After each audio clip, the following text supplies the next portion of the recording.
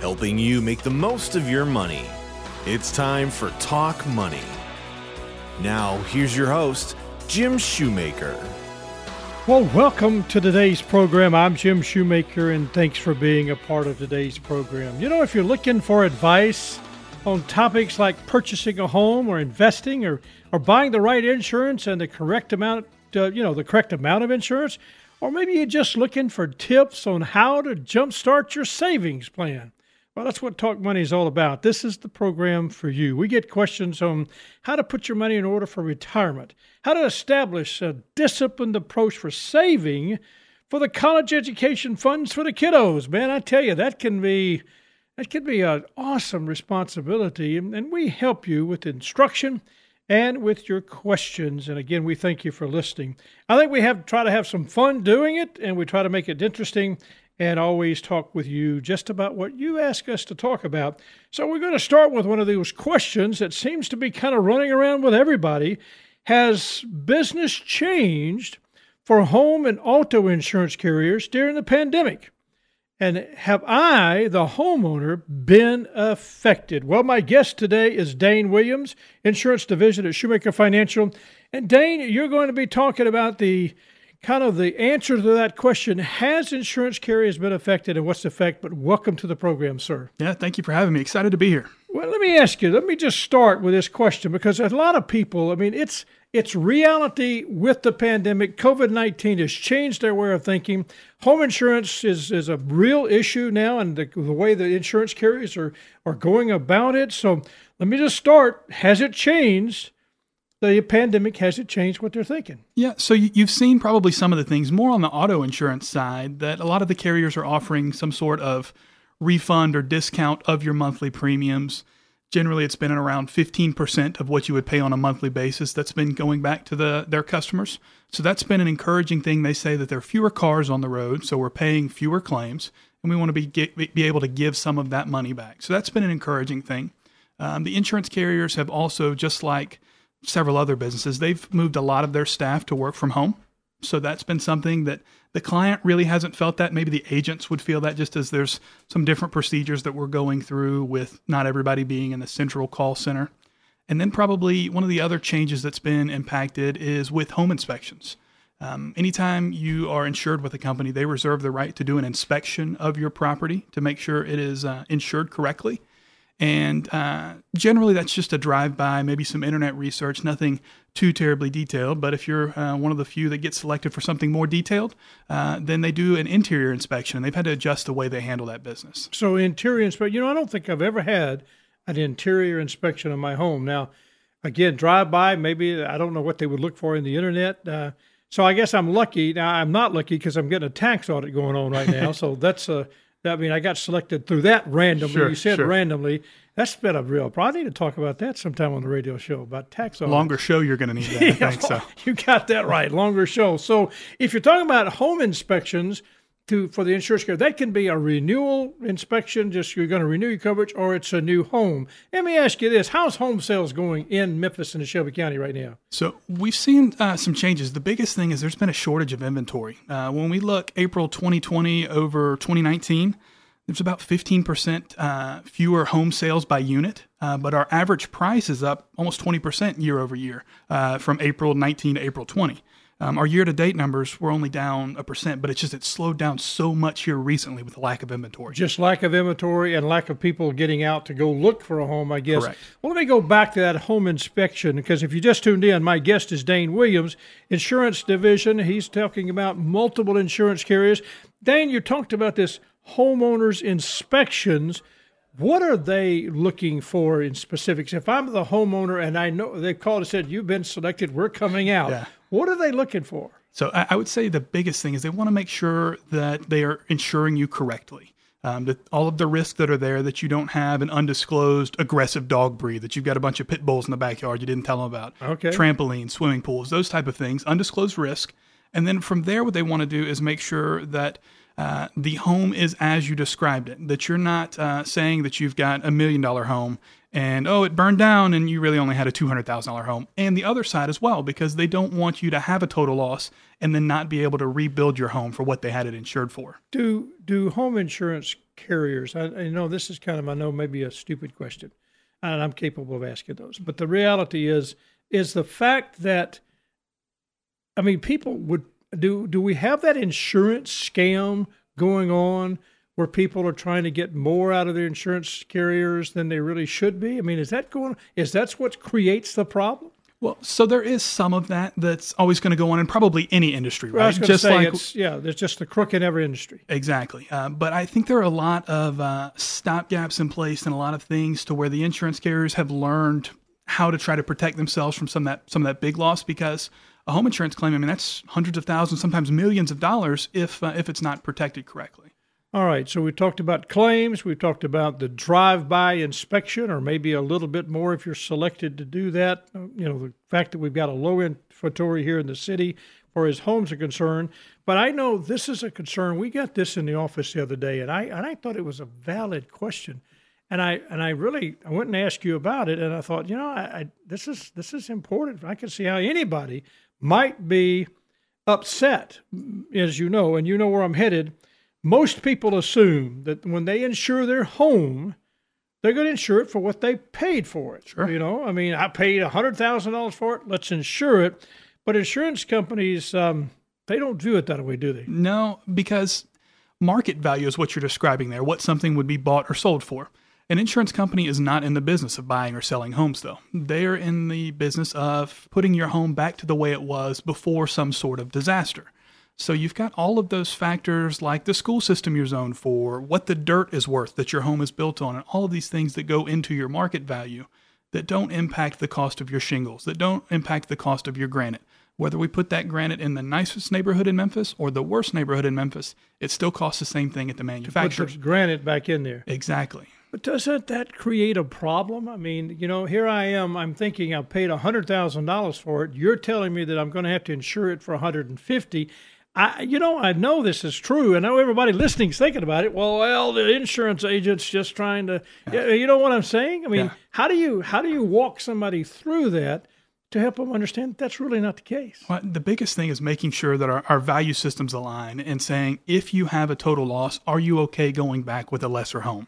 And most people can generally get on board with that because you work your life to be able to provide a certain style of life for your family, to live in a certain style home. And you don't want to think that after you have this incredibly traumatic thing, whether it's a fire or tornado or whatever it is that causes a loss, that you're going to have to take a step back and have 1,000 fewer square feet than you had before. That's tough. Yeah. I think that would be a problem that for anybody, if they thought they were rebuilding the home. I guess, let me make sure I'm clear with this. If a 2x4 cost me $1, help me out now, just take me through with it. If it cost me $1 to rebuild it, but I only insured it for 70 cents, am I only going to get the 70 cents? That's all I'm going to get. So it's going to be whatever the terms of the contract are. There are certain provisions in most home insurance contracts that cover for inflationary things. If a tornado comes through and knocks down every house in Memphis, then labor and material are going to be more expensive just because of supply. Because everybody else is out there. Exactly.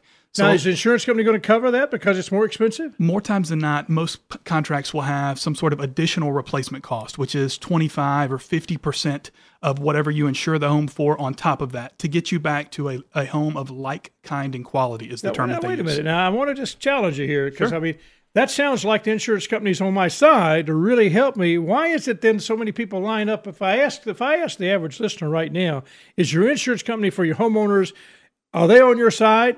I'm not sure that I would get the answer that, oh, yeah, I think they're just doing the best they can for me. Is that, you see where I'm coming from? I mean, I'm thinking most people are going to say, no, I'm paying too much. Yeah, that's exactly right. And we hear that quite a lot. The biggest thing that I think when you think about your insurance company is you realize that it's a heavily regulated industry. We can't do anything without 14 government officials having to sign off on everything. Obviously, yeah, that's probably because you haven't been doing. No, I'm just kidding. You're right. It is heavily regulated. So, and that is to combat probably a lot of the things that may have happened in the past. But at this point, whenever we have decisions that are made by insurance company, there are so many steps and things that have to be checked off that more times than not, they are advocating for their clients. They want to make sure that if there's legitimate damage, that it gets paid for and they get put back to whole. They've done enough math to know that they're going to be profitable because of that. They know how it works. Well, I'm fortunate, I guess, to have two major claims in my life, both with my insurance company. One for a building that burned to the ground in 2010. Literally, it made news, made national news. I mean, it's a big deal because it, was a big fire in Germantown, Tennessee. I have to say that I was very privileged to work with a very good claim person. The insurance carrier did a great job. They helped me put it back together. They guided us through that. It was an enormous amount of work. Our accounting department did a phenomenal job. Miss Margie McClung did a great job. But it was not the experience that I want to go back over and do it again. Sure. As soon as it was over, it was like, okay, that's good. But at the same time, it wasn't terrible. Now, the other claim, and maybe not as big, but I had to put a new roof on. We had a hailstorm and wind and some damage. And literally, I thought it was a no-brainer. It just, we had to, and they were so gracious and so helpful. And not only did the insurance company help me make sure I was getting a good contractor, which had been recommended, but that he was doing it to their specifications and my specifications. So I found it to be a very good working relationship. Yeah, that's always preferred, right? When you have a good feel for what the damage is and what needs to be replaced, how you'd like to have it replaced. Sometimes it's not that way. We always encourage our clients to reach out to us and talk through what's going on in the claim. Does this make sense to file the claim? What's the best way for me to relay the claim information I have to the insurance carrier? So reaching out to your agent who can be an advocate for you and kind of point you in the right direction is always a good first step. All right. Let me ask you this then. I mean, I had some other questions. We just don't have time to do it. We'll have you back on. I really like what we're talking about. I think our listeners like it. But as you said, knowing the insurance agent and working through that, give me 2, 3, 4 bullet points that you would say should be mandatory in working with any agent, working with any insurance company. Well, I think the first thing, whenever you're shopping insurance, you want to make sure you get a good feel for what the market says you should be paying. So seeing what multiple different companies would offer, whether you're going through an insurance broker like us or going through multiple captive insurance agencies, you want to figure out, am I paying a fair price? And then from there, you want to make sure that you've got a relationship that is built on trust with that agent, because their job is to step in when you may be at your lowest point. When our business is built on disaster, the last thing you want to do as someone that's just experienced this is to have to download an app and record a video and hope that the computer does the right thing for you. You want to talk to a person. You want to talk to an individual that's able to sympathize and empathize with you as you're going through this and able to give you wise counsel to be able to make the right decisions to put life back together. Someone that's just going to tell you it's going to be okay and that we've insured you well. So developing that relationship with your agent and making sure that you're insured properly are probably some of the biggest things that I would encourage someone to do. You mentioned looking around for carriers, not just one carrier. So shopping, I know we talked about shopping for multiple carriers because they do things differently. Yeah, they do. Each of the carriers are going to value certain things to where it's going to be a more expensive product to buy from them, maybe because they've got too many homes in your area insured already, so they don't want to have overexposure, so they're going to raise your prices a little bit, or people in your age demographic, or any number of things. So they're not always going to be competitive. When you're a broker like us, we represent a lot of those companies, so when we get quotes, it's not just one company, it's several, and we're able to get a good feel for who's going to have the best product at the best price. So are you shopping just price? But you said best product and best price. They coincide, they work together. Yeah, price is not our leading thing that we're looking at here. The biggest thing we always want to consider is do we have the right coverage? Because the most expensive insurance to have is usually a cheap policy, something that's not covering what it needs to and not providing the experience you want either. So that's probably the biggest thing that we want to look at is, do we have the right coverage for you and for your family? And then from there, we transition to price. But the right protection is first and foremost. That's not always easy, is it? You got to have value systems aligned for our clients. Whenever we have some people that will come in and they are only price driven, we may decide that this isn't the best fit for us to work with. Okay. Because we just have two different viewpoints with all of this, and we want to make sure that we're on the same page. Okay. So being honest with the agent is critical too. I mean, you have to, the client, the customer has to really say, you talked about a pool a while ago, make sure that they disclose what you're trying to insure. Don't let somebody come back and say, you didn't tell us about this when we wrote the policy. Exactly right. If we don't know about it on the front end, then we can't position you best. There are some carriers that have a major issue with relatively minor things, and you have others that they don't care at all. We have one of our carriers that we work with. They don't like trampolines. Others, they don't have a problem with it at all. So if we know that on the front end that the trampoline exists, we can get you with a carrier that's going to be fine with it and not have a gotcha moment later on down the road. Well, that is so critical. If you just tuned in, my guest has been Dane Williams. We've been talking about what the pandemic has done to homeowners, and we were going to get into automobile insurance. Dane, you come back, won't you? I'd love to, yes. Invite me back. All right. I want to get you back, and we'll want to talk some more about just some of these questions. One of the biggest questions that I really wanted to get into, and we just didn't have time, is when I rebuild a house, or, I had a guy that asked me, said, hey, I'm building a house. I know it's only costing me $100,000, using my number again. You're trying to insure it for $200,000, and we'll get back to talk about that another, because he really argued. He said, but we know that he could build it cheaper than really what he might have to get somebody else to build it. We'll talk about that later. Just hang on to it. Hang on tight. Hang on tight. I think it's a great question. I really thought it was good. If you just tuned in, though, it's Dane Williams, insurance. We're talking about homeowners insurance and how the pandemic has affected that particular part of the insurance industry. If you want to talk to Dane, give him a call at 757-5757. Thank you, Dane. Appreciate it, man. Have a great day, man, and have a great, wonderful week. We'll talk with you again. Well, my guest now is Larry Lloyd. He is the president and CEO of Leadership Memphis Foundation, equipping and empowering grassroots urban leaders to transform lives and communities in Memphis, Tennessee. Larry, welcome to the program, sir. Thank you, Jim. Good to be with you. Well, I just want to talk to you because, we have talked about just an unbelievable change in our city. And you and I talked in preparation for today just simply how much it's really done to the city, how much it's changed, and how many things that are going on. And I really want to given some of the ideas behind the economic realities to the coronavirus, what have you seen as far as the effect that has happened with nonprofits, and in terms of donations, and in terms of operations, and in terms of ministry? What's going on since March all the way up to the end of May now? What's going on? So, to start with, as best we know, we've done a survey. Momentum Partners, which is another nonprofit, surveyed over 300 local nonprofits at the end of March, 1st of April. And we have seen about $32 million drop in donations across those 300 some odd nonprofits. And the estimate is that will continue until the economy sort of reboots. The donations began to drop precipitously right after the stay-at-home orders because of people's, evidently, people lost their jobs or afraid they're going to lose their jobs. The stock market, of course, crashed.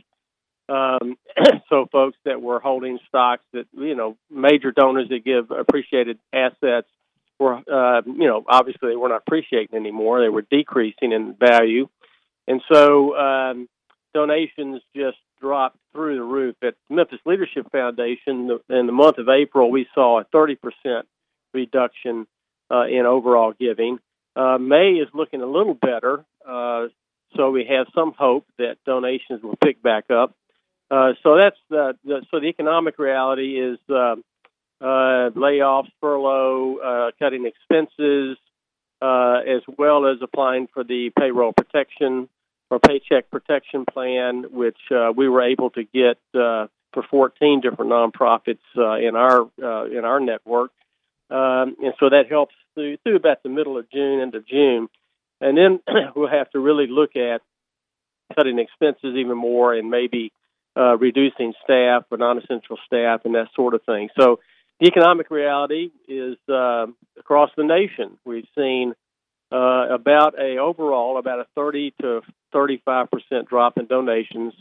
In Memphis, best we can tell, the $32 million in March and April is just, that's a dollar figure. If you look at percentages, it looks like overall nonprofit donations are down in the 12 to 15% area.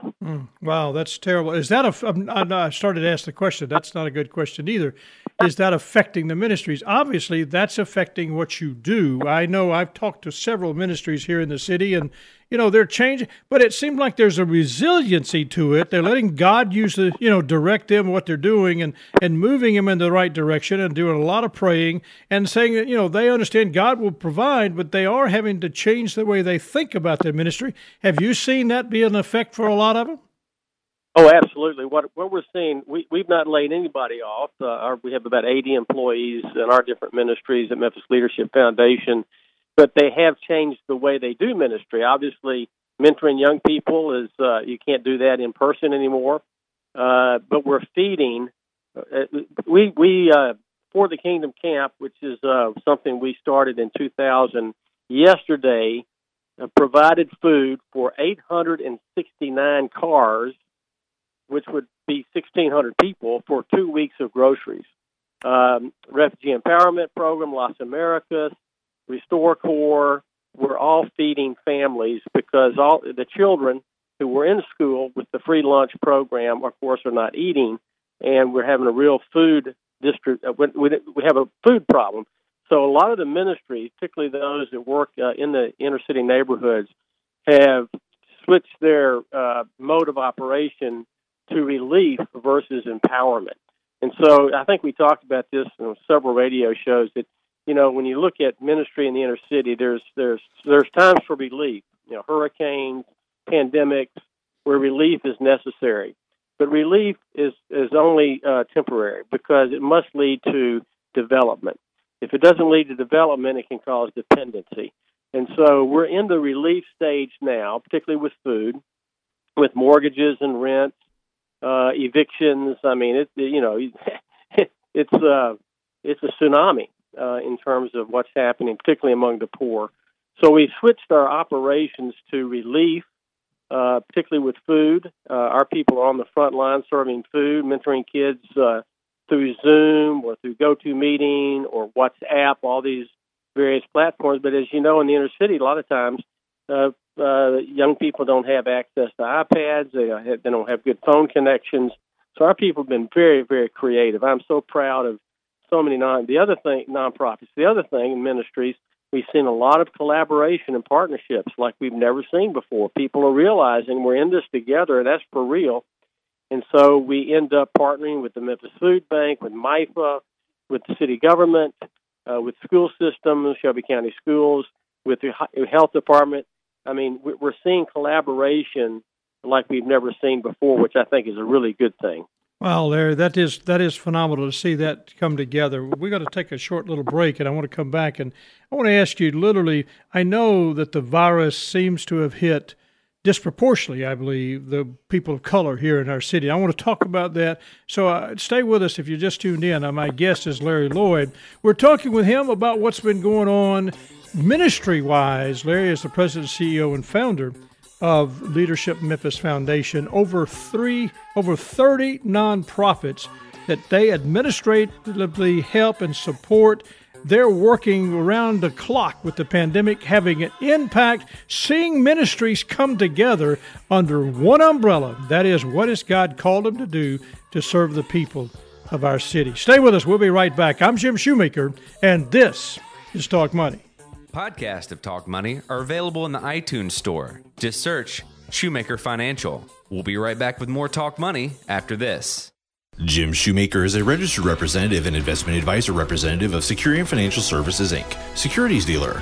Member FNIRA, SIPC, a registered investment advisor. Shoemaker Financial is independently owned and operated. Neither Shoemaker Financial nor Securian Financial Services are affiliated with Memphis Leadership Foundation or Larry Lloyd. And now back to Talk Money with your host, Jim Shoemaker. Well, welcome back. We are especially privileged today to have Dr. Larry Lloyd. He is the president of Memphis Leadership Foundation. And I think what I really want you to hear about this particular ministry is it's a ministry that was founded, I guess, Larry, 40 years ago, something like that? 1987. 1986, okay, 30 some odd years ago. There you go. And the reality is you have had such an impact. They actually provide administrative support for more than 30 nonprofit ministries that are just doing phenomenal work during the pandemic. And I want to make sure you understand what their mission says. Equipping and empowering grassroots urban leaders to transform lives and communities in Memphis. And let me read you kind of a footnote to that. We seek to proclaim the whole gospel to the whole city through the empowerment of leaders and the development of ministries and programs that focus, listen to what I'm saying, on the needs of the under-resourced people of our community. This is where the grassroots, this is where the rubber meets the road, folks. This is how to change your city. If you want to talk with Dr. Lloyd, this is his telephone number. You can reach him at the ministry, 901-729-2931. 901-729-2931. Now, Larry, let me lead in with this question. We talked about it before we took the break, and I really want to kind of get your insight on it. We've read that this virus has disproportionately hit people of color. What is this? Is this the case? What are you seeing? Well, if you look at the numbers in Memphis, it certainly is true that the Latino community, the African-American community, refugee community are being hit pretty hard. The reasons for that are social distancing is much more difficult when in more crowded conditions. One of our leadership foundations, we have leadership foundations all over the world, some 45, and we're in the slums of Kibra in Nairobi, 1 million people in shanty towns where the social distancing is impossible, and the virus is spreading like wildfire. Same thing is happening in tight conditions. So social distancing in very crowded neighborhoods where apartments are more the norm than individual houses is going to affect. The other reality is that a lot of children in impoverished neighborhoods are being raised by grandparents who are especially susceptible to the disease with hypertension or diabetes, and so the children many times are asymptomatic but bring that home to their elderly grandparents. The other reality is the ongoing disparity in health care among the poor. Church Health Center or Church Health as well as Christ Community Health Services are really the vanguard for care among those that are uninsured, those on TennCare, those that have little access to health care. So when you have little access to preventive or primary health care, hypertension goes unchecked, diabetes, the cost of insulin becomes a prohibitive factor, and so your health is already compromised. We already know that the virus is extremely fatal for those with those underlying health conditions. Asthma in our country among people of color is much more pronounced than among the other population, again, because of environmental factors, mold in the houses and so forth. So asthmatics are more susceptible to the disease as well. And so we're seeing, and of course, this was predicted from the very beginning of the pandemic, that that individuals of low-income individuals, people of color, would be more susceptible to the disease, and fatalities would be higher, and that's certainly the case here in Memphis. Now, Larry, I think I want everybody to listen just a second. Let me tell you, you're listening, you're driving a car, maybe you're at home or something, and you're just thinking, how can I help? Here's the telephone number, 901-729-2931. This is the urban part of our city, the part that we can reach into our pocket and just write a check, whether it's $50 or $500. Doesn't make any difference. This is a time when you need to be sensitive to how can you have an impact. Maybe you don't feel comfortable being right in the middle of this. Maybe you don't feel comfortable that you can participate, but this is where you can write a check. And I would just, this is about talking about money. We're stewards of what God has blessed us with. This is not something that we all go spend on ourselves. God's blessed you with a certain amount of money. God's given you the ability to be a steward. You manage it. It's not yours. And so maybe today you need to think about, how can I reach into the pocket and write a check? 901-729-2931. That's Leadership Memphis. And I just want you to think about that. That's from my heart that's important for you to know that we are given that opportunity. And I want you to take advantage of what we've been given during this particular COVID-19 crisis in our city. Larry, I've got a question for you. It's on everybody's mind. we're rebooting. Okay, that's a good word, and we're seeing cities becoming back to life economically. But unemployment, I mean, you hear of people electing not to go back to work because today, under the unemployment law, which is kind of designed supposedly to do one thing, it's doing something else. They can make more money continuing to stay unemployed. Thoughts about that?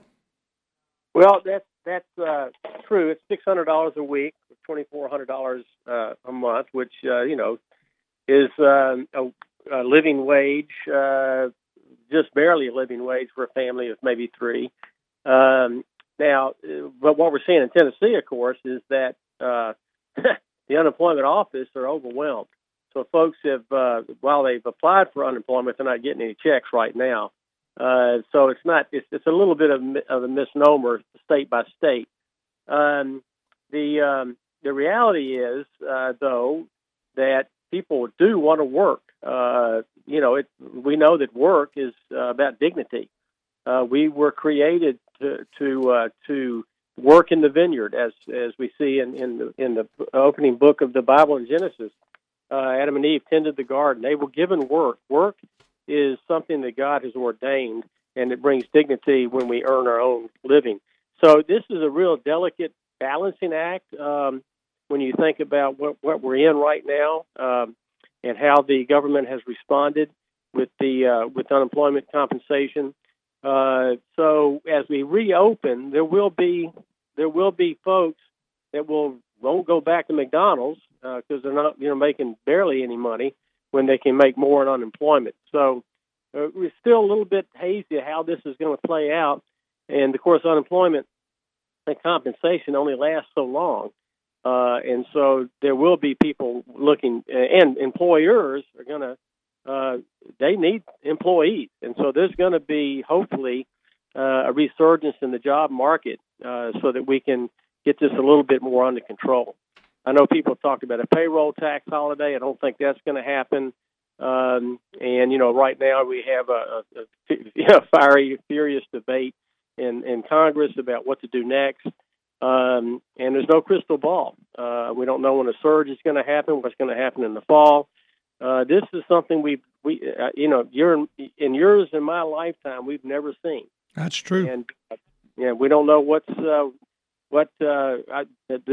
the hope I have is that God is still in control, and He is sovereign, and we're going to continue to respond to His call on our lives and continue to work where we do, and we're going to be careful. We're going to wear a mask. We're going to socially distance, but we're not going to stop our ministry. And that's what I know, and I guess that's what I appreciate from you. You're not going to stop your ministry. Larry, thank you so much for joining us this morning. I appreciate you so much. I just thank you for what you're doing. You're constantly in our prayers, man. Thank you, sir. Thank you. Bye-bye. That's Larry Lloyd, Dr. Larry Lloyd, founder and president of Memphis Leadership Foundation, equipping and empowering grassroots urban leaders to transform lives and communities in Memphis. If you'd like to talk to Dr. Lloyd or anybody at the ministry, it's 729-2931, 901-729-2931. Reach, maybe you can be a part of that ministry. Well, let me kind of shift gears. I've got a guest that's a frequent guest of ours, and I need to say that because he always brings us extremely important information. And I want to start with the question to you. Of course, let me introduce him, and most of you are going to recognize the voice immediately. Shannon Dyson, he is the Vice President of our Insurance Division and is constantly doing the study and the research of what's going on with COVID-19, especially in the employment, the employer side, the health insurance, personal health insurance. Let me ask you this, and, Shannon, right off the program, welcome to the program, but right off the bat, I want to say thank you for what you do, and thank you for how much information you put together for us. Tell us what's going on as far as business owners and how they're adapting and changing the way they do business. Well, thanks, Jim. It's good to be back this morning. I think the word change is being used a lot now. I think we had what was the word we were using a few weeks ago? Unprecedented. I think that was my big word, man. I think change is now business owners changing the way that they do business. They're being forced to change the way that they do business. We talked a little bit about the unemployment rates and how that's affecting businesses and how that business owners are trying to get employees back into work, and maybe they're not coming back because they're getting paid a higher unemployment amount. So we're not used to those types of things happening, and so business owners are kind of going on the fly and saying, what can we do? You've got all these PPP loans and these different things that they now have the money, most do, and now it's, well, how do we get this amount forgiven? We don't want to owe this money back. We were promised that there'll be a way that we could get this forgiven, so how do we do that? So that brings in accounting firms coming in to say, hey, this is what you have to do. And so it all works together, and I think you really get to see how businesses, especially in our community, come together to help each other and figure this thing out. What about the whole idea when you talk about this health care plan? What's going on there? Because if I have been out of work and you've said that they were able to continue their health care plan, but I go now to another job, tell me a little bit about what's happening as far as that type of coverage. And do I end up going, maybe if I would just help the employee know what to be doing during this particular time? From the employee's perspective, there's a lot of uncertainty in the market, especially if let's just say your employer had to lay some folks off. You were one of those people and you had health insurance through that employer. The good thing is there's new things in the market. I say new, of course, we're in 2020, which is hard to believe, but back in 2010, you remember 2010? Yeah. The Affordable Care Act was passed that allowed people that had pre-existing conditions, if you lost your job, you can go find other coverage. So that is available to employees today. So just because you were out of work, your work had to furlough or lay you off, you do have options. You have COBRA options through your employer that you can continue that health coverage through them. And I think the real thing about all of this is in the future, how are employees and employers going to work together? Because healthcare, the thought of what does it cost? What does it cost to go to the doctor? What are the COVID-19 testing? What do those charges cost? What are hospitals charging? I think healthcare costs in general, as we move through this, are going to be on the forefront of people's minds. I want to talk about that. Before I go, though, we'll take a short little break. We want to do this, but I really think it's important. Give me your take on the unemployment and the getting back to work. The employer, you talk to a lot of employers. In fact, you're leaving here and you got a meeting later on, and a lot of things going on as far as things that you're working a lot today, just counseling employers, helping them to understand what to do with their employees.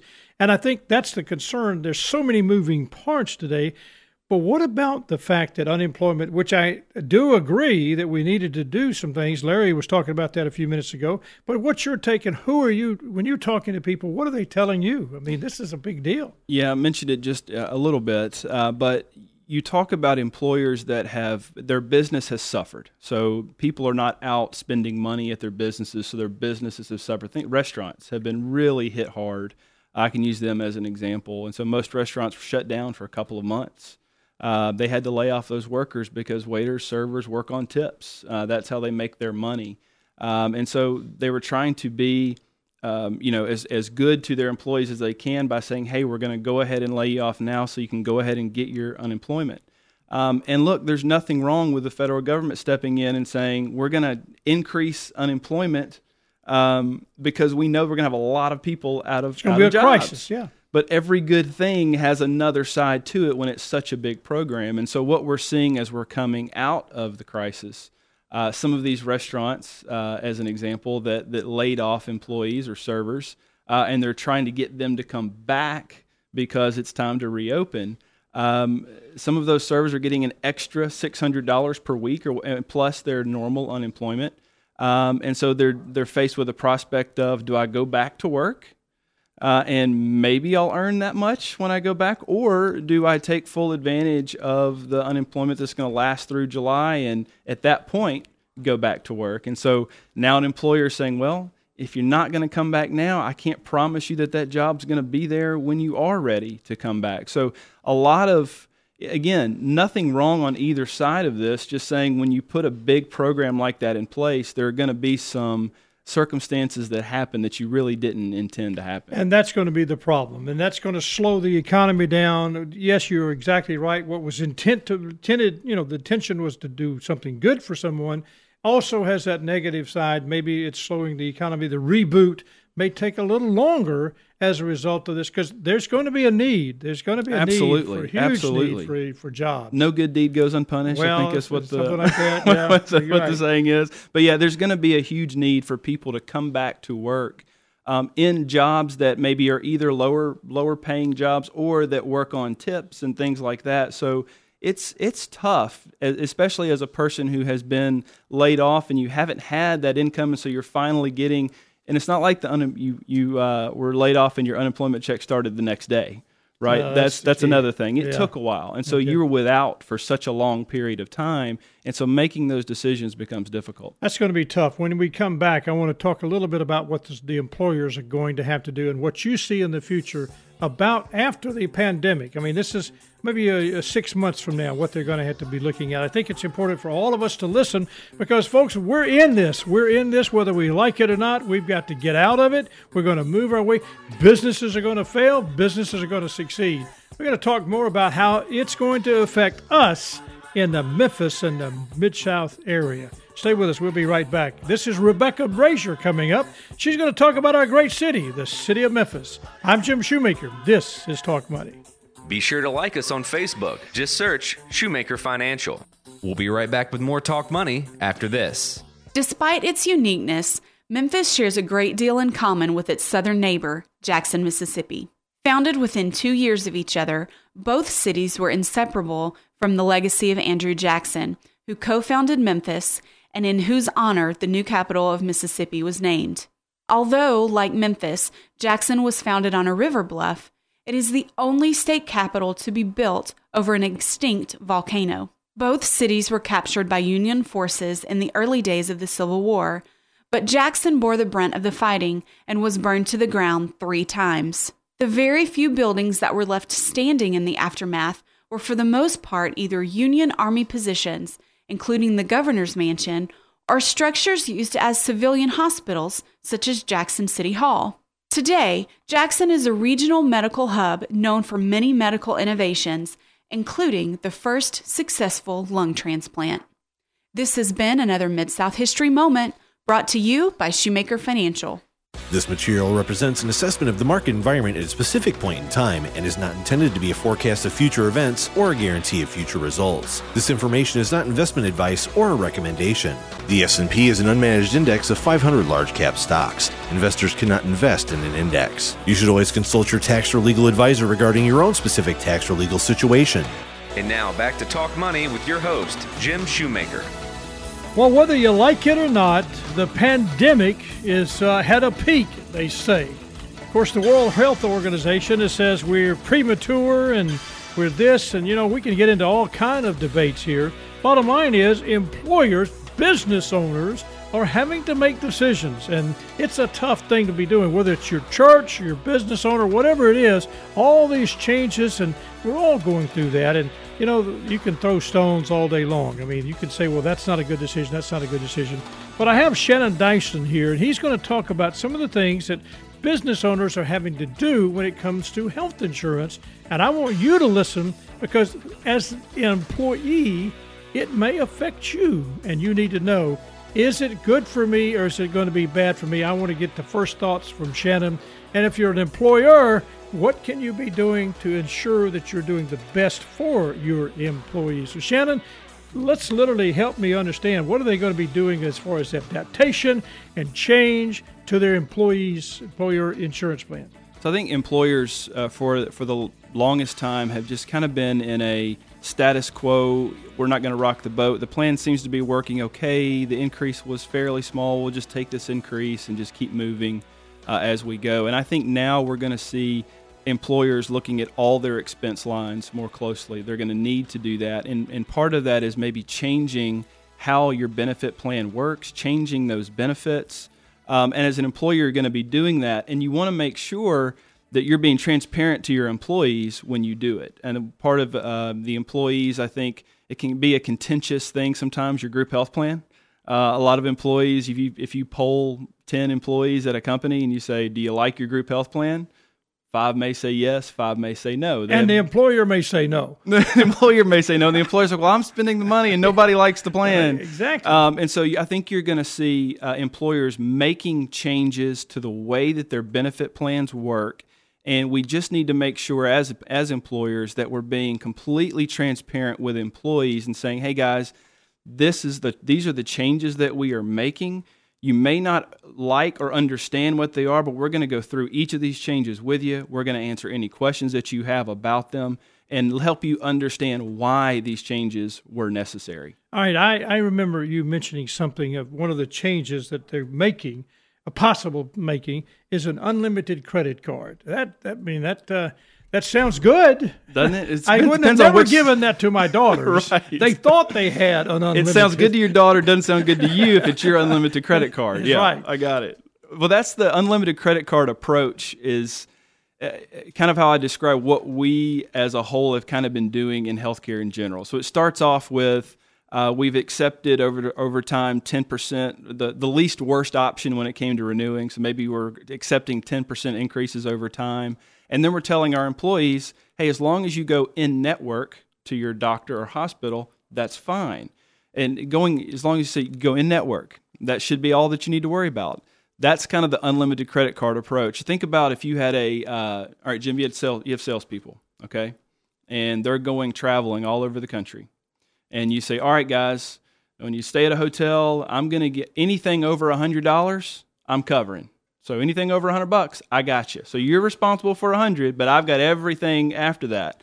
Are they going to stay at the Ritz-Carlton or the Hampton Inn? Which one are they going to go? Let me think about that. Let me think. Okay, I know which one. But that's what we're doing. It would not be that. That's what we're doing with healthcare. Is we're saying, here's your deductible. That's a great way to put it, though. That's a great way to put it. So I'll cover the first 100. You cover the first 100, then I got to cover the rest of it. Cover the rest. Yeah. So as an employers, we are saying your deductible is $2,000. You're going to pay for that first part, but then we're covering everything else. So does that incentivize an employee to say, I've got to get a knee replacement done? Should I go to X hospital or Y hospital or X surgeon or Y surgeon? No, it does not, because I know that I've got a certain amount to spend, and then after that, it doesn't matter. And the trick and kind of the thing that nobody really thinks about or realizes is that same surgery at different places can cost a wide difference. So are employers going to step into this realm where they can actually begin to manage where I go and that whole mindset? Because to me, that makes a lot of sense. I think that, you hit it right there. I think that's the role that more employers are going to begin to take on with the help of consultants to understand, there is a large disparity going from one place to another. And there was you can pull numbers from Medicare, the Medicare site, to see different procedures and what they cost.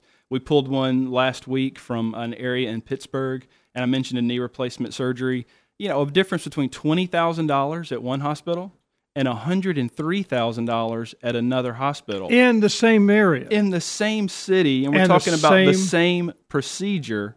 And by the way, the one at $20,000 has better patient outcomes than the hospital at $100,000. Those are the things and the information that employers have never really asked for because they probably didn't know that it mattered all that much.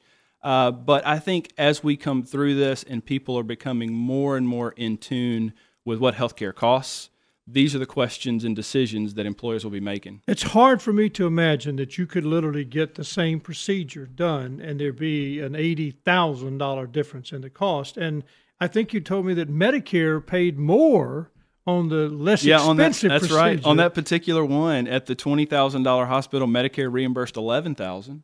On the $103,000 hospital, Medicare only reimbursed around $7,500. So there's difference in what Medicare reimburses different hospitals. I just don't understand. I tell you, be honest with you, that's a big subject. It is. That's got to be a change. That's part of this revolution to change how we deal with health insurance. It's the only way that really, at some point, that you can begin to get healthcare costs under control is if you know the costs of the things that you do. If you don't know what anything costs, how will you ever know how you can better affect it by your decisions? Shannon Dyson, Vice President of Shoemaker Insurance Solutions. And I tell you, Shannon, it's always a pleasure to have you. Great insight. I mean, I can't imagine $20,800, $103,000, same identical procedure. Very, very different. And I think that employers are going to have to look into this and have to figure out a way that they can make some changes. I appreciate you doing that. My guests have been Dane Williams and Shannon Dyson. We've, of course, had a great time talking about interesting subjects that I hope you find interesting because you've asked about them. If you have additional questions for Dane or Shannon and would like to talk with them personally, call them at 757-5757. If you would like to talk to Dr. Larry Lloyd, as I told you earlier, you can call the ministry at 901-729-2931. If you have questions for Talk Money, send them to Talk Money at Shoemaker Financial. We will get them on the program, and we will find ways for you to listen to the podcast. Interesting that you can do that, and we thank you for doing that. Go to iTunes and search for Shoemaker Financial, and be sure to like us on Facebook. Whether you're looking for advanced, subjects that are like buying a home or investing or insurance, or looking for tips on how to get a good, solid jump start on your savings, Talk Money, that's the program. It's here to answer your questions. Next week, we get an update from the market with Rusty Leonard, and it's always great to have him on the program. And in the shortest recession in history, that's the question I'm going to ask him. Also, Michael Powell, what investing is and why is it so simple, or is it? That's next week. I'm Jim Shoemaker. Thanks for listening. This is Talk Money. Talk Money is produced by Greg Ratliff. Guest and content coordination, Francis Fortner. Production assistant, Eleanor Moskovitz. Compliance officer, Tommy Armstrong. Mid-South History Moment, Rebecca Brazier and Drew Johnson. We'll see you next week on Talk Money. Jim Shoemaker is a registered representative and investment advisor representative of Securian Financial Services, Inc., securities dealer. Member FNIRA, SIPC, a registered investment advisor. Shoemaker Financial is independently owned and operated.